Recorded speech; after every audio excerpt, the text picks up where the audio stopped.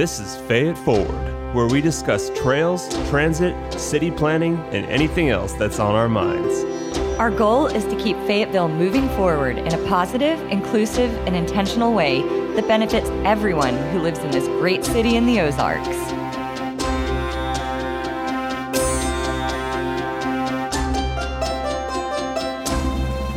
You ready? Come on in. Hey, it's Nick with Fayette Forward. I'm here with my wife and co-host Meredith, and this is part 2 of our awesome interview with Britin Bostick, Fayetteville's long-range planner. If you haven't caught the first part, I highly recommend you do because it's chock full of really great information, and this section now is going to be no exception. So I hope you enjoy, and let's get started. Like, as a long-term planner, what do you see as the future of Fayetteville? I need to pull up my comprehensive plan. I'll just read off to you. So we really emphasize this is challenging. This is it's really hard to have vision without it immediately being a challenging thing. But our vision for Fayetteville is a place that I'm gonna use some like alliterated, very plannery terms, but it's compact, complete, and connected. And so that's part of a conversation I was having just this morning. So what does compact, complete, and connected mean? It means that things are built with density that supports a variety of activities so that, you know, sometimes people will say, well, it would be so nice if I just had a grocery store in my neighborhood. It'd be so nice if I just had this certain thing, i.e. not a gas station. Like, most people are not coming to us and saying, it would be really great if y'all would put a gas station in my neighborhood. Because they seem to be pretty good at locating themselves in neighborhoods, right? Like, you know, you don't have to go very far usually to find a gas station. So that works out. But things like grocery stores, or things like medical clinics, or things like childcare, or, you know, some of these other things, people are like, it'd be so nice if I didn't have to drive so far or travel so far to get to these things. But those are so dependent on having enough people close enough to them that they're financially viable, right? So when we talk about compact and complete development, we're talking about the kind of population that can support these things that we don't want to have to go that far to get. And then when we say connected, it's about building all of these different options to get there, you know, whether you're going to walk or bike or take an Uber or take the bus, or, you know, something we really haven't talked about a lot in this conversation is, you know, transportation via like bus or train or rail or something like that. So compact, complete, and connected is really our goal. And so where that ends up really quickly grinding gears is that a lot of Fayetteville is, you know, either wooded, or it's a steeper slope, or people very quickly perceive it could cause flooding issues or other concerns, so that everybody who's there already feels like, well, this goal for you know, more densely developing in town is really going to be a bad thing for me, because I'm going to end up with all these neighbors I didn't used to have. I'm going to end up with development really close to me that's going to disrupt the quiet and peace of my neighborhood. And then it's also going to cause me a multitude of problems that could damage my property, because now you're just going to flood me out because I'm downhill of this thing. And so you can quickly see that, like, that goal is like, oh, and now we're having like serious technical issues and concerns.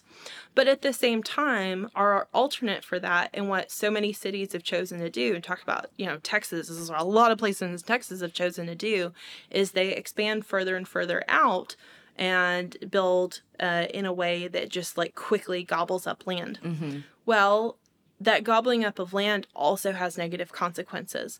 It has positive aspects in that oftentimes that land is cheaper and you can produce housing for lower cost overall, but it doesn't mean that the total cost of that is going to be less in the long term. And that's where you really have conflicts between like what a city's goals is. Like, the whole city might have a goal that might not be in the best individual interest, especially their pocketbooks. If you say, well, I want to be able to buy a house, and the way that I can afford to buy a house is if I live in Farmington, because housing is cheaper in Farmington, let's say in kind of my example scenario. The house is cheaper in Farmington than it is in Fayetteville. I can afford something in Farmington that I can't afford in Fayetteville. Therefore, I'm going to live in Farmington. It's going to be less expensive for me. Well, if we're focusing on compact, complete, and connected development in Fayetteville, someone living in Farmington but working or going to school in Fayetteville is like not accomplishing that goal, right? But that's the choice that that individual had to make for their own situation. And so those things are immediately in conflict. So as much as we might have this vision for not pushing further and further out into our natural areas so that those are able to retain kind of their supportive ecosystem services for us and the beauty that we enjoy, you know, in places like Mount Kessler, you know, or like on the edge of the city. And we quickly go, well, if you just plowed down all the trees on Mount Kessler and built over it, that would not, you know, not be something I think a lot of people would enjoy. But we need people to be able to afford to live places. And what does that look like? So our goals are almost immediately going to have conflicts, but that's really something that we try to not only try to encourage and try to facilitate, but we're also, I think, very actively involved in weighing the consequences of that and saying, well, what are the negative effects and what does it look like to mitigate those negative effects? And as a person who used to spend an hour and 15 minutes commuting one way, for a distance that really didn't, you know, merit an hour and 15 minutes sitting in traffic on the road, those are quality of life issues that we don't wish on anybody. And so as much as, you know, oh, well, a lot of people would need to live Farmington or further in order to be able to do that, but that also is going to have some other effects in their lifestyles and in their resources that is not going to necessarily, it may be a net benefit to them overall, but there's going to be some aspects of it that are not as beneficial. And I'm not talking about people who, like, they really want to live in the country and that's living their best life for them. I want land, and I also don't want all these building rules, and I'm not talking about that. I'm talking about people who are left without, you know, kind of like our transportation systems, not talking about people who are able to make those choices to do things the way that they want to do them, but people who have fewer choices immediately available to them that we need to make sure they have more choice available. Well, and that was a perfect segue into my next question, which was public transportation. So are you able and willing to share just some of the future ideas about how buses, you mentioned light rail, or maybe it was trains, something like that? Trains, light rail, however you want to call it. Everybody loves a train, right? Yeah. I rode Amtrak when I was 5, and it changed my life forever. Yes. They're just magical. Yeah. So magical. I feel like I'm going to Hogwarts. Right? Or I've ridden Amtrak on the East Coast, like from New York City to Washington, D.C., and like also just completely a magical, wonderful So experience. cool. Yes. And I think when you have those experiences when you're really young, it really shapes your perceptions of what those things are. Like versus I've never had that experience. It's like, oh, you missed out. Because when I was 15, that train ride was great. So there are so many things that play into that. And if I had a nickel for every time somebody told me we need a train in this town, I could be doing other things. I'd probably be like sports betting at a really unhealthy level. You're so good at this, though. I mean, like, Stay with us a little longer. So yeah, sports betting would become my like well-funded vice, and y'all would only see me certain times of the year. But no, more seriously. So I think people know that there's a sense of like convenience, certainty, liberation, and like all these positive aspects that could come from a really well operating public transit system, right? The convenience, the really low cost, all these things are like really positive. And then the notion of like being able to hop on like this sleek, clean, comfortable, smooth train from here to like downtown Bentonville for so many people is like, I mean, it doesn't get a whole lot better than achieving that dream, Totally. Right? And so we can do that. We can absolutely do that, but we're going to have to do some things first before we get there. And one of the challenges that we have, and this is where I'm going to like get really nerdy on you guys and do some planner math. Bring it on. Yes. Let me tell you, this is not engineering math. So don't confuse it. This is not math that engineers have done, that they do, that they sign off on, that they agree with or agree to. This is planner math. It's a totally different kind of math. Still accurate, but it's planner math. So if you're going to do some planner math on this, we know that to have transit supportive densities, you need about 10 housing units per acre. That's the very, very bottom threshold. And the reason I say that is because the same issue with the grocery store. Grocery stores, depending on the size, need like so many people within a certain radius of it in order to be financially viable. Transit needs ridership. Like it critically relies on ridership. transit is heavily subsidized, and it kind of doesn't matter where you are. So it's really about the decision of whether to subsidize transit and how much you want to subsidize it by. So the university has a transit system, right? They have a transportation system that gets their students who are off campus, onto campus, and around campus, and all these things. Most universities do, because it's a pretty effective way to serve the student population. So we've got Razorback Transit operating, and that has a very specific and clear purpose. I hear it works super well. I'm not a student, so I haven't ridden it, but so that's a good example of transit, and it goes quite a few places in the city. But it also goes on like a fixed bus route, so it's very predictable. You know where you can get on, where you can get off, you know what the routes are, and kind of what time they'll be there. But when you're not a university and you're kind of like having your own transit routes with buses, what do? Well, we start looking at similar things, but we really have to look at ridership. And for that, we have to look at housing unit densities and population densities and how close are people living to where that stop would be. And it doesn't matter if it's a bus or a train or some other kind of a trolley, some other kind of cool thing. You need people to ride it, because usually you charge a fee. You don't always charge a fee, but usually you charge a fee, and that fee goes to help support, how much it costs to do these things. And so otherwise you're relying on all these other subsidies, which, like I said, you already do. But 10 people per acre is like the bare minimum. 30 people per acre is so much better. And so if you look in the city's 2040 comprehensive plan, there is a map. One of the pages, I don't think it's too far in, and I don't recall off the top of my head which page, but there's a map that basically shows the city of Fayetteville, and it shows some dots on it. And I think some of the dots are purple, and some of the dots are green, and some of the dots are yellow. And so these are growth nodes. These are major intersections in the city that we have identified and kind of scaled and said, like, downtown is like a tier 1. Downtown is like the most people, right? It's the biggest concentration of people that both live and work there. That's really important. And then I think up near the mall is like another growth, like Uptown, right? Is another tier 1 center, because it's like a concentration of people and businesses and jobs. Everywhere else is like a tier 1 or a tier 2 center, and they have lower concentrations. When you look at all of those tier centers and you actually get down to focusing on like a half-mile radius of those, and you start to look at how many housing units and how many people are there, I have yet to see one outside of like the downtown or the university, like immediate area, where we're even close to that 10 units per acre minimum. So our big challenge is that we don't really in Fayetteville have the concentration of people living close enough to a stop that would get us what are called transit supportive densities. 30 people per acre is like really high above. And so some of them, even in what would be kind of like pretty dense areas just north of the university, we're a little under 5 units per acre. Oh, wow. And so, yeah, we're not like barely halfway there. So if you think about places where we might want a significant stop, so think about something like the Evelyn Hills Shopping Center, because you're thinking, oh, shopping center, and there's parking lot, and there's businesses and restaurants, and then there's neighborhoods right behind that, right? Or you think about Fiesta Square, another shopping center that is like, oh, major intersection, it's right on 71B/College Avenue. This would be like a great stop, right? But if you look at the housing densities, you look at how many people live around there, it's like less than 2 per acre.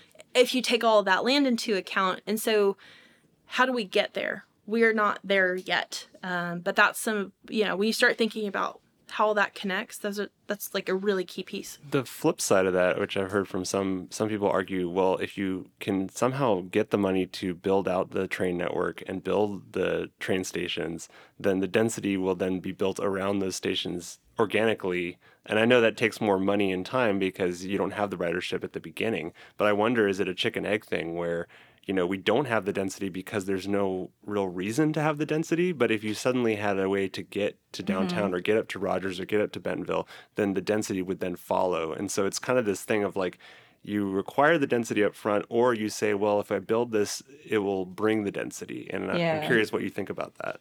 So that's where understanding who the property owner and what their goal for their property is are really important. But what I would caution is that in a lot of these cases, you would be looking at wiping out existing housing for new, denser housing, multi-story buildings. We're talking about like a 5-story apartment building that's pretty large with hundreds and hundreds of units in it. So some of the challenge of that is we have neighborhoods really close, like single family home neighborhoods, or maybe duplex neighborhoods. And so then you're talking about, well, is that owner either willing to sell their property, willing to redevelop their property, willing to do all these other things? And a lot of times currently the answer is no. And so people may not either be willing to take the risk that represents, or we may be talking about actual neighborhoods instead of like just big parcels of land that somebody owns and it's just kind of sitting on waiting for the next big idea. If all it took was like a really good idea and really good intentions, we would already be there because we've got those. But it's a little bit more complex than that. So could somebody like look at that coming in and assemble all these things and do it? Absolutely, yes. But I would say that we haven't seen the level of redevelopment activity along College Avenue, which has really, really high, like some of the highest traffic counts in the city. We haven't seen a level of redevelopment activity that even begins to get us to those densities on some of our most heavily trafficked roadways. And we're not seeing the housing come in. We're not seeing that like mixed use kind of development come in the places where it's already making a lot of sense and that would also serve as a great transit corridor.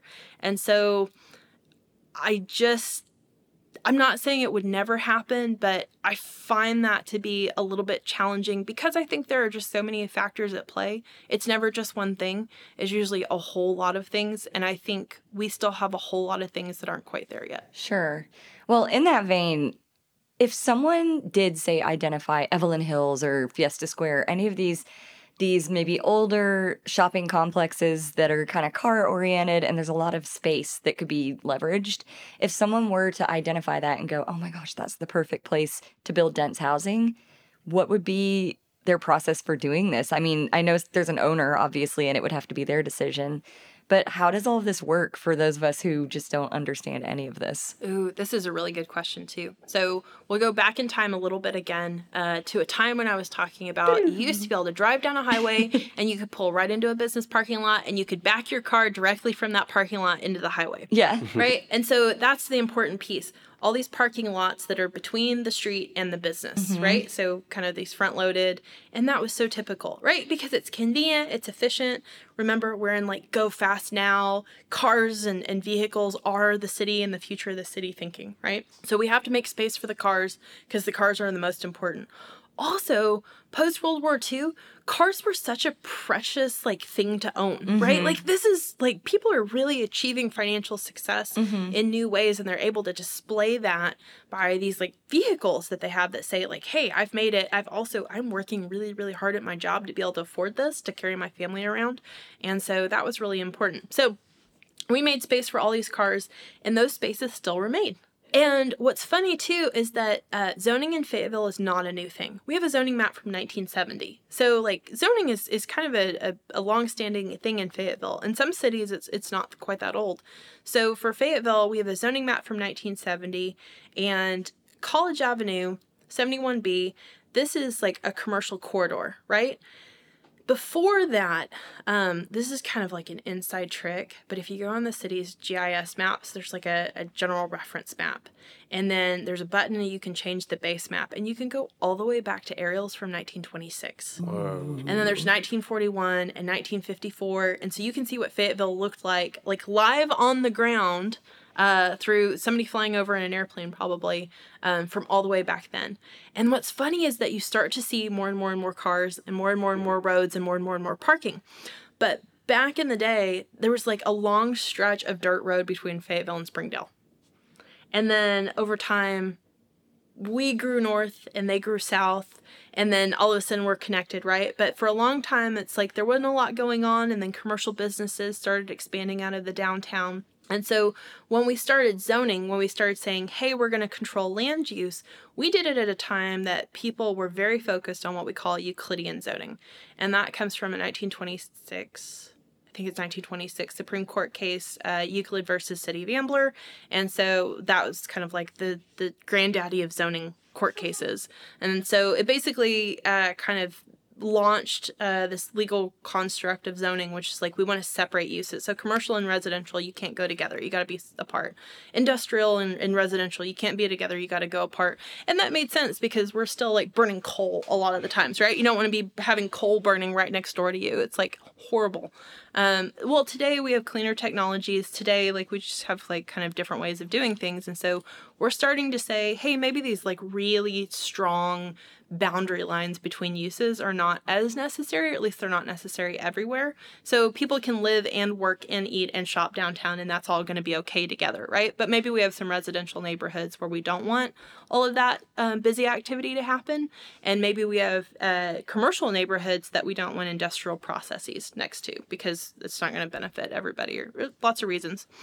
So all of College Avenue pretty much historically has been a commercial only zoning that doesn't allow houses. So I'm finally getting to the point. All of this leftover zoning legacy and the way that we used to do things doesn't allow for housing today. It's a lot of what we have C2, so our commercial kind of high density or high intensity zoning. And so what you would want to do is go through a process of rezoning and say, I don't want to be C2 zoning anymore.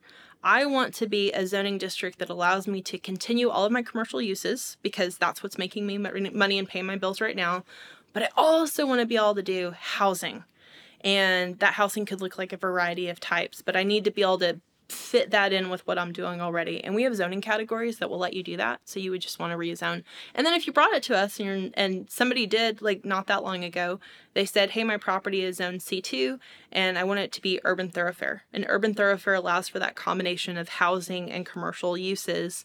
And so the city council said yes to that, and they were right on College Avenue. And it was like, this is actually our goal. You're helping us to implement our goal to be able to see a mix of uses, including this critical housing. And so then we kind of get to the point of, okay, well, you're asking, well, what should come first? We need to start looking at, well, does the city want to go through that effort for everybody? Again, not because we're going to only housing allowed on College Avenue, but because we want housing to also be allowed on College Avenue. So it gives you more options rather than fewer options. And that's, I think, something that we're probably going to be looking at here shortly because, one, we need more housing. We need it to be available in places. And if you want to be able to make that transit corridor to have those options available to you, we have to get houses closer to it. And that's a way that we could at least begin that process. And it's something that the city can have a say in. So rather than who owns property and what they do with their property, we have the ability to preemptively say, hey, we want to make sure that if you want to, you are able to do this with your property, and we're not going to put that zoning barrier in the way that's kind of left over from probably in the 1960s, honestly. Yeah, and you're bringing up housing, which is another big topic that we wanted to hit on because affordable housing is a big deal, and we're growing fast. Prices have shot up, and it's not just here, it's nationwide. Literally everywhere. Yeah. But acutely here as well. We have a strong economy generally. Yep. We have a nice place to live. People want to be here, and that's awesome. But that comes with increased costs, and so some people who are struggling even more now.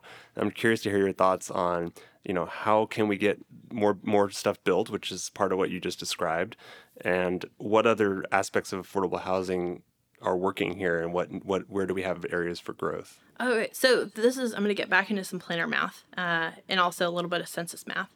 And so I heard the other day, and this sounds right, that we're currently growing about 36 new people a day in Northwest Arkansas. So that's not just Fayetteville. Fayetteville's not 36 new people a day. By comparison, I was living in Austin at a time that 171 people a day were moving to Austin.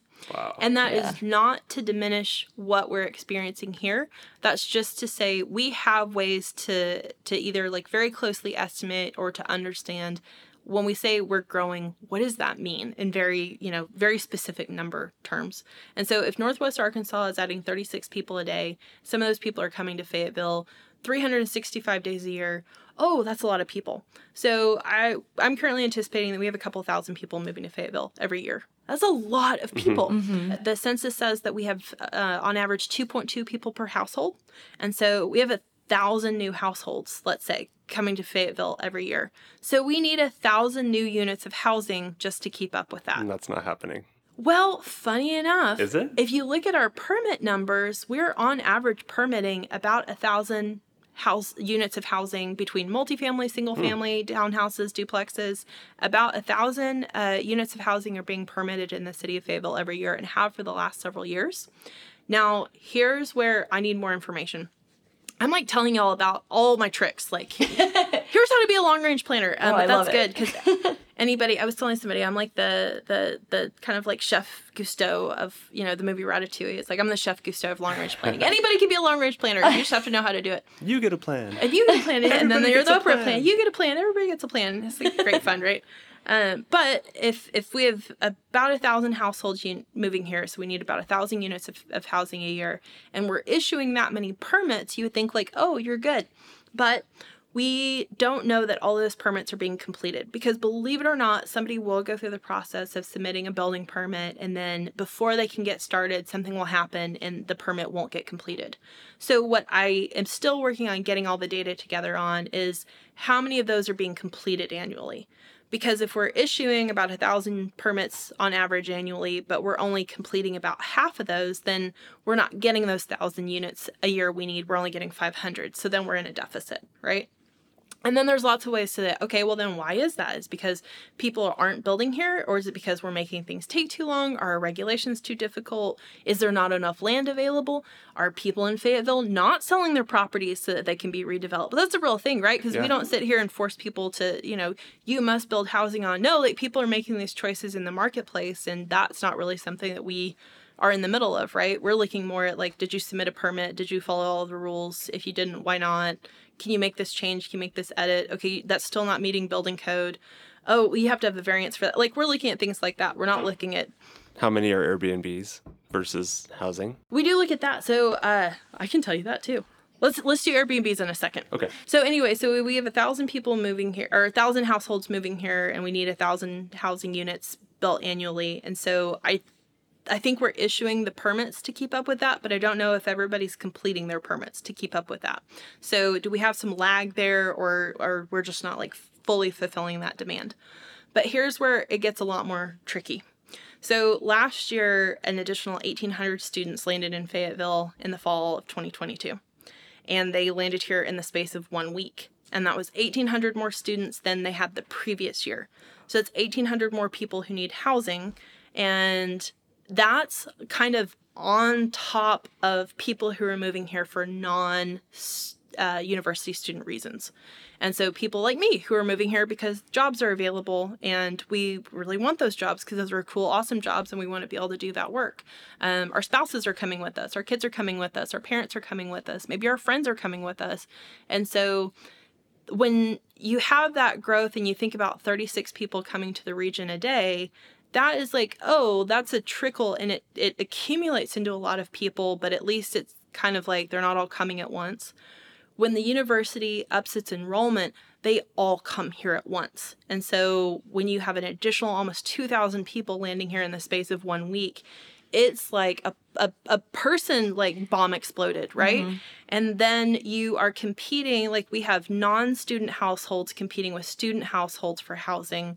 And then you have very, very disparate financial resources in the marketplace because you have students who are coming that do not have family financial resources with them, who might be coming on a scholarship and who might be really struggling to find housing that they can afford. So affordable housing is not just for people who are working full-time jobs. It's also for students, and we can get more into that if y'all want to, but students also need housing that does not cost burden them so that they have long-term success options available to them, right? And they're not going to be like sunk for the rest of their lives by their student experience. Like that's not something that we want for people to be burdened for the rest of their life by that. So we have a lot of people in the marketplace, some who have very little opportunity to acquire a place to live, and some who have outsized resources and can acquire just about any place that they want to live. And that might be students who have parents with a lot of financial means who are even able to purchase houses for their students to live in while they're here. And then they might think, well, that will make a good second home for us in Fayetteville. And that really happens. We get those phone calls, right? People are purchasing second and sometimes even third homes in Fayetteville related to their students attending school here.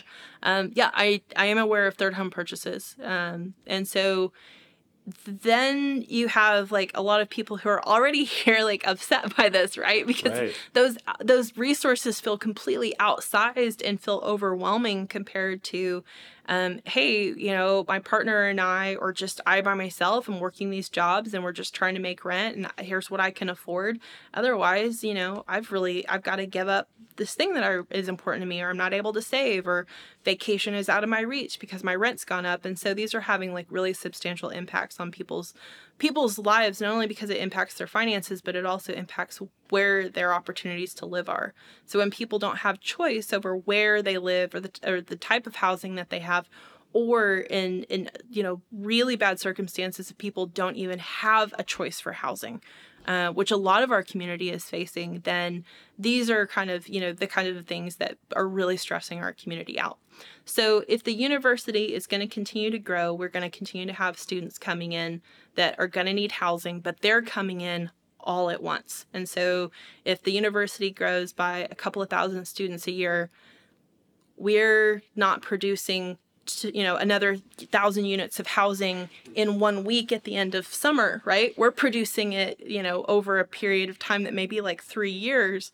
And so that's where hopefully that helps to explain the stresses that everybody is feeling, because we're not producing, even though we're producing a lot of new apartment complexes, people are building those. You can see them under construction, especially around the university. They're not coming online fast enough. And so that's where I've got some catch up to do, because the American Community Survey estimates, which are part of the U.S. Census, come out annually. The census is every 10 years. The ACS is every 1 year. And they're lagging behind, primarily due to COVID-related reasons. They just put out Fayetteville's 2022 population number, and we're halfway through 2023. So that data is lagging as well, but we're sitting at 99,245 people. And so we grew quite a bit from 2021 to 2022. And all of a sudden, what looked like us keeping up with housing unit production, we're no longer keeping up. Right. We are now growing beyond our production of housing units. And so that's what you're seeing in kind of combination with a number of other things, which include investment properties, which you've heard probably a lot about. But that's kind of some background on that, why you're seeing that stress. So what do we do as a city, and what are we doing as a city? We look at exactly things like, what's our housing unit production? Are there ways to streamline the process? What kind of housing are we getting? Where are we getting it? What are our needs? And so is there kind of a way that we can make things kind of faster through the pipeline that's within our control, and some of it's not. But is there something within our control that we can look at doing? Or are there resources that members of our communities need to be able to either stay in housing or to achieve housing? And that runs a spectrum from people who currently are unhoused to people who have, the grandest homes in the town available to them. And then also it looks like, getting into like an even finer grain of detail, even if we are producing enough housing, we're increasingly not producing housing that is available to people in lower income ranges. Right, yeah. And so we may have enough housing units, but we may have them higher in terms of cost than people are able to achieve. And so then how do we look at what it would take to produce housing at a lower cost level to meet more of our community's needs? Because it doesn't matter if you have enough housing if it's not in the right price range and people can't access it. I agree. And that's a wonderful answer. Oh, thank you. I feel like it was pretty detailed, but we have to get really detailed, and we have to get really specific, because this is too difficult of a problem to tackle if we're not going to talk specifics, because then you're just talking kind of ideas and concepts and not like actionable things that you can do to influence or mitigate that. Well, speaking of actionable, I'm always a big fan of actionable tips for people who are listening. If somebody's passionate about this and wants to get involved and wants to be part of a solution to create more affordable housing, do you have any thoughts on organizations or meetings they can attend, or ways to just sort of get involved and do something to help? Call me. Call me with all your ideas. I want to hear them. So there's probably a few different ways to do that. The city is definitely looking at this on a number of fronts. but we don't currently have, so there's not a housing plan for the city. We have a lot of plans, but we don't have a housing specific plan. And I don't know if we need one or not, honestly, because we're going to have to make some decisions about how does the city intervene in this space, and what does that look like, and the council's certainly considering that. So what I think would be really helpful, honestly, people can contact me. They can call me, they can email me if they've got questions, if they've got ideas. There are a couple of, it depends on kind of how you want to be involved. There are a number of nonprofits that are working on providing shelter to our community members who don't currently even have shelter, or at least reliable shelter available. And if you're thinking it's starting to get really hot, so that becomes a more urgent need, especially in the summer and in the winter when we have got extreme temperatures and people need relief from that. And so if you volunteer with a place that is focused on providing shelter, then I think that could be really helpful in meeting kind of, that part of our community's needs. We do have a few different housing focused groups, but I am not entirely sure where everybody's role is. I think we're still trying to figure that out. Something that I did just hear, and kind of just got via email, is the Northwest Arkansas Regional Planning Commission. They've got a workforce housing group. Mm-hmm. I think that workforce housing group is actually starting to actively call for ideas on housing, and I think they're looking to form a group. So I would check into that and see about that, because I think I just got an email on it. And then also a lot of these, a lot of policy decisions for the city of Fayetteville are going to be made by our city council. And so people have the opportunity to reach out to their city council members and share ideas, share solutions. If you've seen something be really successful in another city, we love to see what other people have tried, whether it succeeded, whether it failed. Giving our council members great ideas to work from is always really helpful. I don't think we have a specific committee on housing that I could recommend to everybody yet. But like I said, if you can't find anywhere else to go, you're welcome to share your ideas with me or reach out to me, and I'd be glad to talk about it. Thank you. I want to come back real quickly to the Airbnb stuff, mainly because a lot of people, for right or wrong, blame Airbnb or short-term rentals on the housing crisis. And I'm curious to hear, what is the actual impact of that? Is it much smaller than people think, or is it actually as bad as people say it is? And I know there's been some changes in Fayetteville in terms of the number of permits that are being allowed now. And is that a direct response to some of this? So I think if people are having bad experiences, yes, they're generally having those bad experiences. And that is in a number of ways. So what we've heard certainly is that when people have a lot of short-term rentals in their neighborhood, the common vacancy of those properties is really concerning, because rather than having consistent neighbors, you have people in and out, or what seems to happen quite frequently is there's just nobody there. Mm-hmm. And so trash may not be addressed successfully, or property upkeep may not be happening, or there's just kind of not that eyes and attention on the property, especially if the Airbnb owner or operator is not local. And so we've heard a lot of concerns about concentrations of short-term rentals in neighborhoods that kind of leave these rows of vacant homes, or what feel like several vacant homes together. And that causes a lot of concern. And that's something that I understand people being concerned about. So that's not a big deal. That is a big deal. We've also, sometimes when people use short-term rentals, especially maybe if it's a game day weekend or certain times of the year where there's a lot of gatherings, people might want to throw parties there. That's not permitted, but it doesn't mean that people don't do it.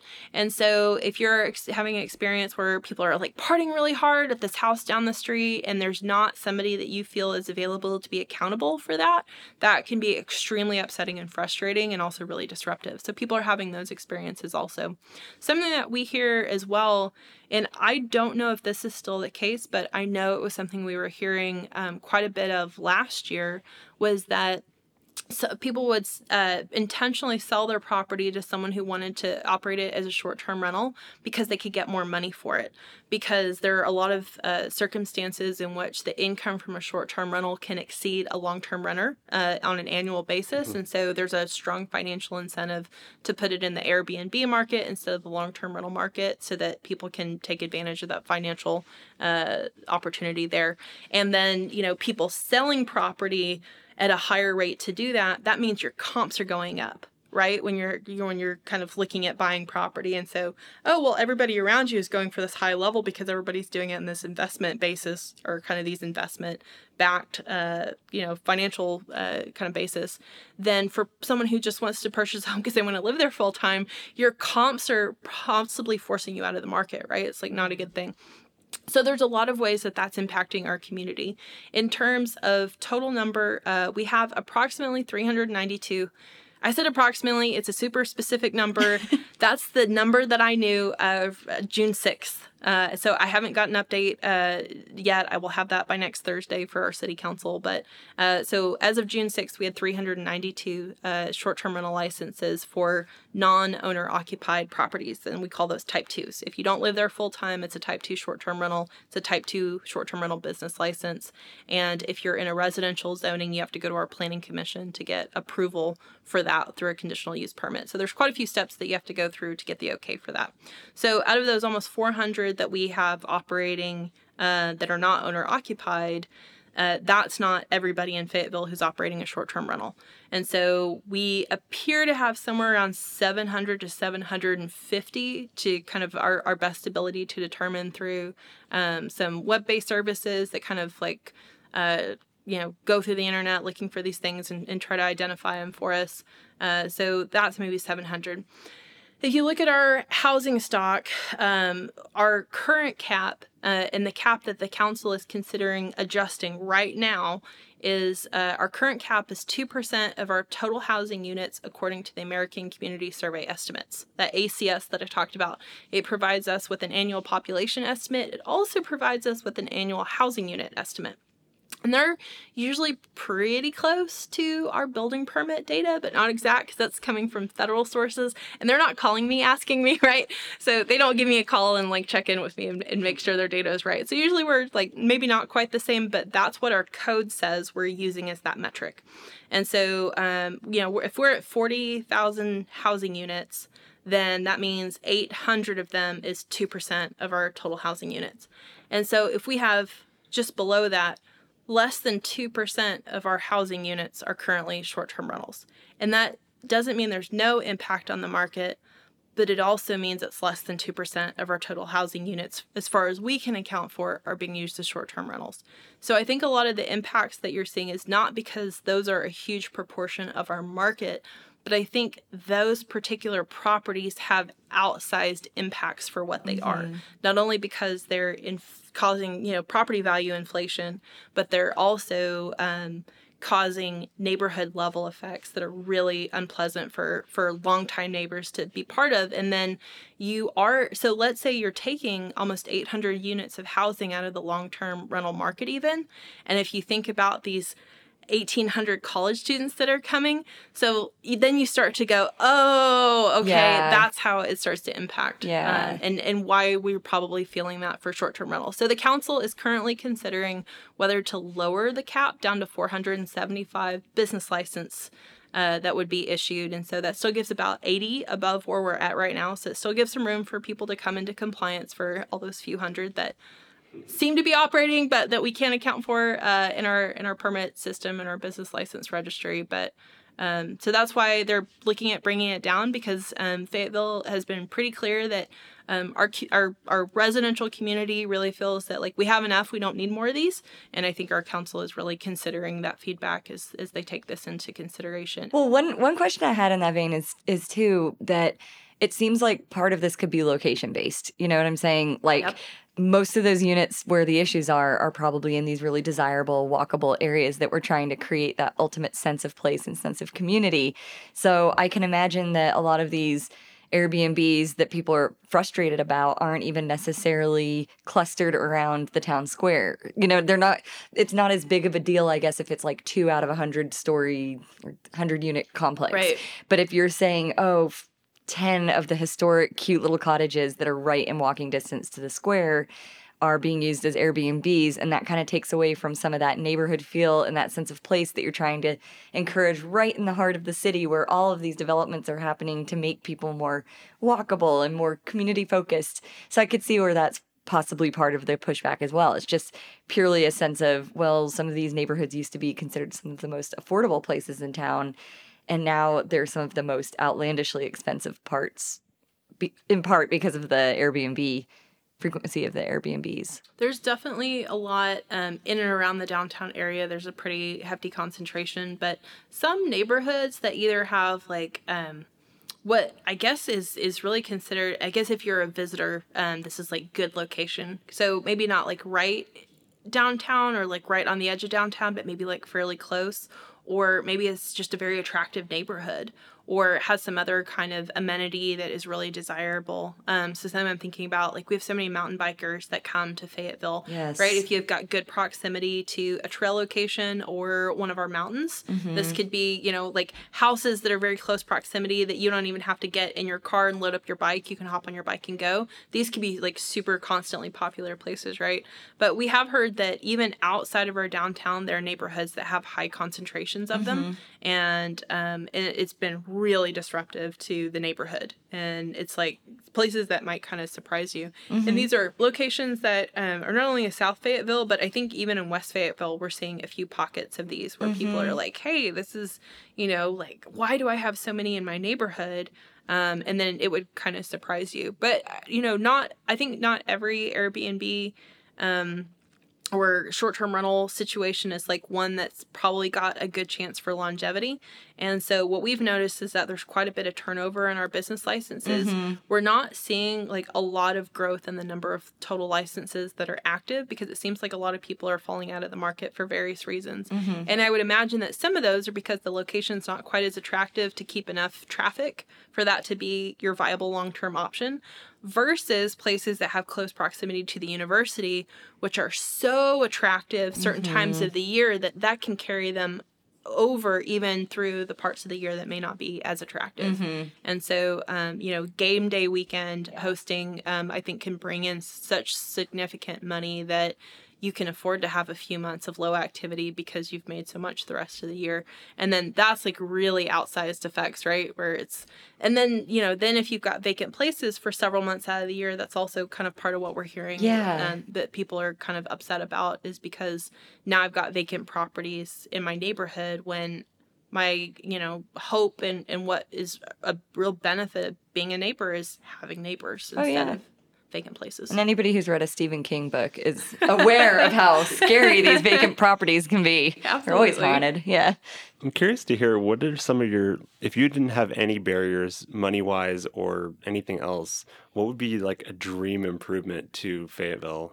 Whether it's trails, transit, housing, just something, if you could just kind of click your heels and make something happen, what would that be? I would, gosh, this is going to out me for the nerd that I am. I would address all of our existing stormwater issues, and I would get that taken care of and brought up to speed. And I say that because, again, like new development comes under some pretty strict rules that are in place to address the impacts of new development and how that affects our ability to manage stormwater. And you have to address it on site in a way that even a few years ago, we didn't have those requirements in place. So much of Fayetteville was developed at a time that we didn't have stormwater requirements. And there's a whole lot behind what the state what the state requires us to do and to manage, and how we need to do that, and then best practices, and then just like true community needs. When we have really significant rain events, and I'm talking about like 4 or 5 inches an hour, which can happen here, these are rain events that have also never happened in our history, and that can be like really catastrophic for some folks in our community. And as we continue to have the impacts of those huge rain events, as we have all of this developed that didn't have to address, you know, stormwater on the property, and it just keeps running off into other places, we're pretty far behind on the infrastructure needed to address that successfully. And some of the interventions that would be probably really successful but are even more expensive than your standard way to address it. So if I didn't have any budget constraints and I could do it, I would go ahead and get that all addressed so that was something that we could truly feel safe about, and that every member of our community could have a sense of safety about, because that's something that tends to be really disproportionate in who it affects. And that's something that I would love to see not have to be a burden on people when those heavy rain events happen. I love that. Thank you. And is there anything that we haven't covered that you really want to have people know about? Because we've talked a lot of stuff, and it's been really interesting, but is there just something that we just didn't even touch on that you're like, everyone has to know this? I think it's really important to know how to get in touch with people at the city who can answer your questions. And so I know it can be really frustrating if you call and you feel like you're just being tossed around from phone to phone to phone, or if you feel like you're not getting an answer or anything like that. So I don't want to ignore that. Like sometimes people feel discouraged or they feel like they did not have a good customer service experience. And it may be because the person that you ended up calling in the first place, like truly didn't know where they were supposed to send you so that you could get a successful outcome. They may not have been aware. Maybe they're new, maybe, a variety of reasons. Maybe the person to answer the question wasn't available, or maybe they're out of the office unexpectedly. So we do genuinely try to get people where they need to go. But I would really encourage you to figure out, like, if you find a need to contact the city and you contact the city and you don't feel like it was a very successful outcome, please don't give up, because we really are there. We had a period of time here recently where we didn't have our phones for a couple of days. So, it's things like that sometimes they happen, and that's not what I would consider like normal business, right? And so that's why I try to make sure that I'm available to anybody who calls, whatever the reason is. If I can't answer a question, I'll either figure out the answer, or I'll get back to you, or I'll find somebody who, I can forward you to answer the question. And if you feel like you're not being heard, or if your ideas or concerns are not being seriously considered, just understand for a moment that we may have a completely different way of thinking about it, and what you're proposing to us may be something that we're not either immediately able to address or that we're not sure how to address. But don't give up on us, because sometimes it takes a little while to figure those things out. And so we're real people, and we really want to help. I didn't start out in the public sector. I started out in the private sector, and I'm relatively new to the public sector. And I think it's really easy to kind of look at cities and city staffs and be like, and just make a lot of assumptions about maybe we're not so helpful or so courteous or so customer service oriented. That's not ever been my experience working on the public side. My experience has been working with a lot of really dedicated but really, really busy people who are doing their best to keep up with everything in our rapidly growing city. And so if nothing else, give me a call and I'll see if I can help. That's the best. Thank you. Well, in closing, we always like to ask people 2 questions. And the first one is, what is one simple thing that everyone in Fayetteville can do today to make it a better city moving forward? Continue your beautiful tradition of loving where you live, because this is the basis of all of the good work that we do and all of the community-centered work that we do. So as our community loves each other and loves this place, that helps us to make those better decisions that express love, which is the best thing that we can do, I think. Oh, I love it. And then do you have any organizations that you'd like to shout out before we head out? Just my team in planning and engineering. Honestly, they have worked through a pretty substantial backlog of things the last few weeks while we're kind of like coming back up to speed. And I really appreciate the colleagues that I work with, because they give me the opportunity to work on the projects that I do. And they give me the opportunity to interact with our community. It sometimes feels a little bit funny, like being a bit of a public face for my department, but also we're understanding that it's really important that people have someone they know they can contact. And so it takes a whole team to support the work that I do, and I don't think that they get enough credit for making my job possible. That's so nice. Well, thank you so much for joining us. It's been such a pleasure. You're freaking hilarious. Oh, thank you. Well, what an honor to be on your podcast and to be able to share my work. Thank you. This has been wonderful. I can't wait for people to hear this. So I really appreciate your time. And we'll probably have you back at some point. Please do. Always more to discuss. All right. Well, thank you.